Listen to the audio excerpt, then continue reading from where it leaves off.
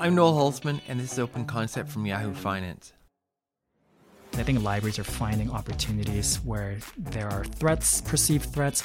We try to find a way to adapt and leverage and make those threats opportunities for the library.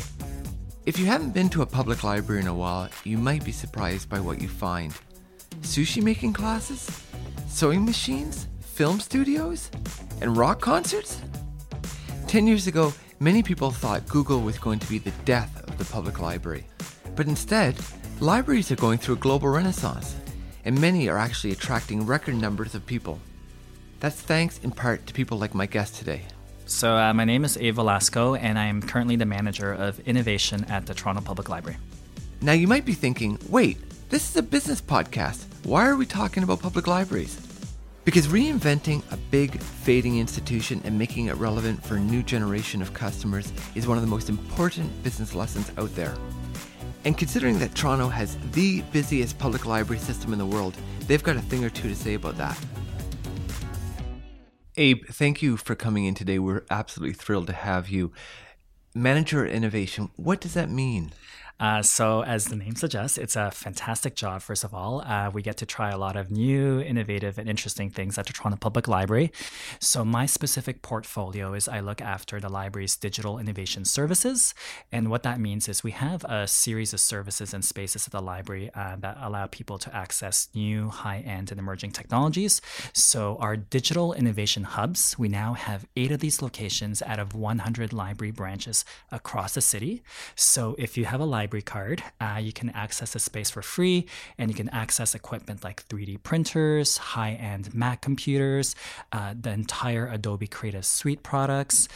We also have AV, audio and video recording studios in our spaces, all for free with a library card. On one level, that's incredibly impressive and inspiring and also somewhat dizzyingly complex. Sort of traditionally, people see the libraries as kind of a quiet place. There's an etiquette. There is a way to behave, and there's a certain shush factor, right? Because you are here to read, research, and to do it quietly, right? Mm-hmm. We all know how to behave in a library, but it seems to me that this sort of presumably there's a culture shift, right? Because people are no longer simply just reading and researching. Yeah, absolutely. There's always the stereotype of the librarian with the bun walking around, shushing people. And, it's definitely changed. And if anyone hasn't come to the library in a while, we encourage you and welcome you to come to the library and to see how we've changed. So one of the ways is we don't shush people. We welcome chaos. So, for example, when speaking with youth, we welcome youth to just be themselves at the library. We have these spaces called youth hubs at 8 of our library locations across the city, and they run after schools on Mondays to Fridays. And the idea is it's just a place for youth to hang out, to get homework help if they wanted, to play video games, to play with audio and DJ equipment, to interact with each other in a safe, non-judgmental place. We have music concerts now at the library, where you can come and listen to local bands. So this was an initiative started by our youth services manager, because she felt it was really important to promote and to celebrate local artists. So now we throw these twice a year concerts at the library that we call Make Some Noise. And there's also a local music collection that is connected to that initiative. We also even recently hired a social worker to better help the library support the homeless community as well in Toronto, because it really goes back to our ethos of public libraries that we are a space for all. How unique is the Toronto Public Library in that regard? Is this something that's happening sort of on a global scale, a North American scale? Definitely, I think libraries around the world are reinventing themselves. With Google and the internet, it's definitely provided an opportunity for the libraries to kind of pause, to reflect on its role in this new information and technology age. And libraries, I would argue, always have been adaptable to changing times. When the internet first came around, we were one of the first public organizations that offered access to that. Wi-Fi at the library, now emerging technologies. It's always been our role to offer access to these new information and technology tools. Where do the the books fall into all of this? Because I can see that whenever you do more of X, then invariably a bit of Y suffers, just because there's a finite amount of resources. Do the books still have a place of primacy in the library? Oh, absolutely. I think our collections are still well used. I would say they're kind of our bread and butter. They're well used, well loved, and they're always going to be part of library service. I always, when I try to kind of explain this to my my uncle, my family, I remember having heated this debates about with my uncle over Vietnamese food, and be saying, "Aren't libraries like irrelevant now because of Google?" And I'd get like really angry, right? And like, what do you mean? But when you think about books, what is it? It's a container of information, right? And when you think about the ancient libraries, we didn't have books. Everything was on clay tablets, and then the printing press came, and you had books. And now, with the digital age, information's now in a digital container. I think information is sort of that common thread for libraries, and that I don't think that's ever going to go away. Who knows what's going to come after digital one day, right? It could be telepathy one day for all we know. But one thing that's different and that's really been exciting about libraries these days is that it's not just access to information and content, but you're also able to access tools. You're able to access training and staff expertise to also then create your own content. So you can come to the library and you can read, the next great Stephen King book, but then you can also come to a makerspace and you can access software, tools, and training to write your own book one day, right? We even have a book printing machine at the reference library. So it's kind of taking that whole information cycle and really kind of making it a more complete continuum at the library. Can you give me an example of a service that you offered that didn't succeed, or that the interest wasn't there? I'm interested in terms of how kind of calibrating where the library is on that kind of the technology curve, right? So I'll give you an example of a fun, innovative thing that I participated in. It wasn't really technology-based, but it was called the Human Library. So as the name suggests, you could, instead of borrowing books, you can borrow a human being from the library and have a one-on-one conversation similar to how we're having a conversation right now. So it was a fun pilot that we tried out in 2010, and it was, it got a lot of interest, but at the same time, it was also a lot of work, like a lot of human capital went into organizing it. And in terms of how many people actually got to participate and to borrow a book and have a conversation, I would say the reach was probably very low. So that was an example where we tried something out and it didn't, kind of give us the return on investment that we kind of expected. So we kind of filed that away.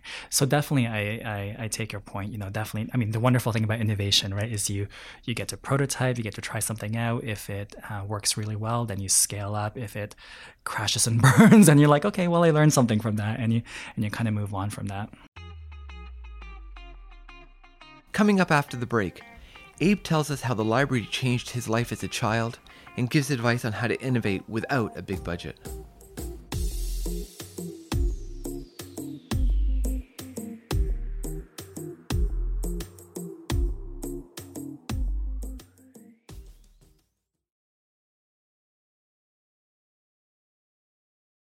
I understand you started working at the library when you were 14. Yes. So how did can you tell us about that? How did you start, and why the library? So my family immigrated here from the Philippines. So when I was 8. So as with common to a lot of immigrant families, my parents worked several jobs just to make ends meet. So Saturdays I usually found myself kind of having to occupy my time myself. So I just discovered the Brookbanks Library in North York for the first time, and it was at that library where I discovered a love of reading. I became obsessed with the Peanuts comic books by Charles Schulz, and every week I would just go and see what new things they had available. I just devoured all that up. And then shortly after, I was still like in grade 4 at the time, I visited and went up. I remember walking up to the desk and asking someone, can I apply to work for the library? And she said, oh, you're so cute, but you need to be 14, so come back in a few years. So sure enough, a few years later, same person, I said, can I pick up an application to work as a page? And the page is a student job at the library. So I applied. I thankfully got the job. I was able to quit my paper route, and then ever since that was that. So I did a various series of public service jobs through the library. So working directly with the customers on the service desk, and I studied journalism for my undergrad at the Ryerson University. And then when I graduated, I had fully intended to fully pursue a career in journalism, but there was at that time a position that opened up in the communications department. So the library's children and youth advocate was looking for someone to hire them temporarily to do a project with Anik Press. And Anik Press is the publisher of the Robert Munsch books, among many fantastic children's books. And they were looking to partner with the library to develop a book to teach young people how to research at using library resources, right? So naturally, I had both the library experience and also, the writing experience, and it was such a fantastic project. Like I got to actually produce a book that had comic books in it. And so that led to 7 years then working in the library's communications department. And so I got to do various marketing campaigns, various really fun programs, including, the Human Library I mentioned. We did wine tastings at the library. We had an annual literary festival that we did. And then in 2013, feels like a lifetime ago, the library, as part of its then new strategic plan, had a big focus and emphasis on innovation. And so I applied, and thankfully I was the recipient of the position to take on the first innovation role.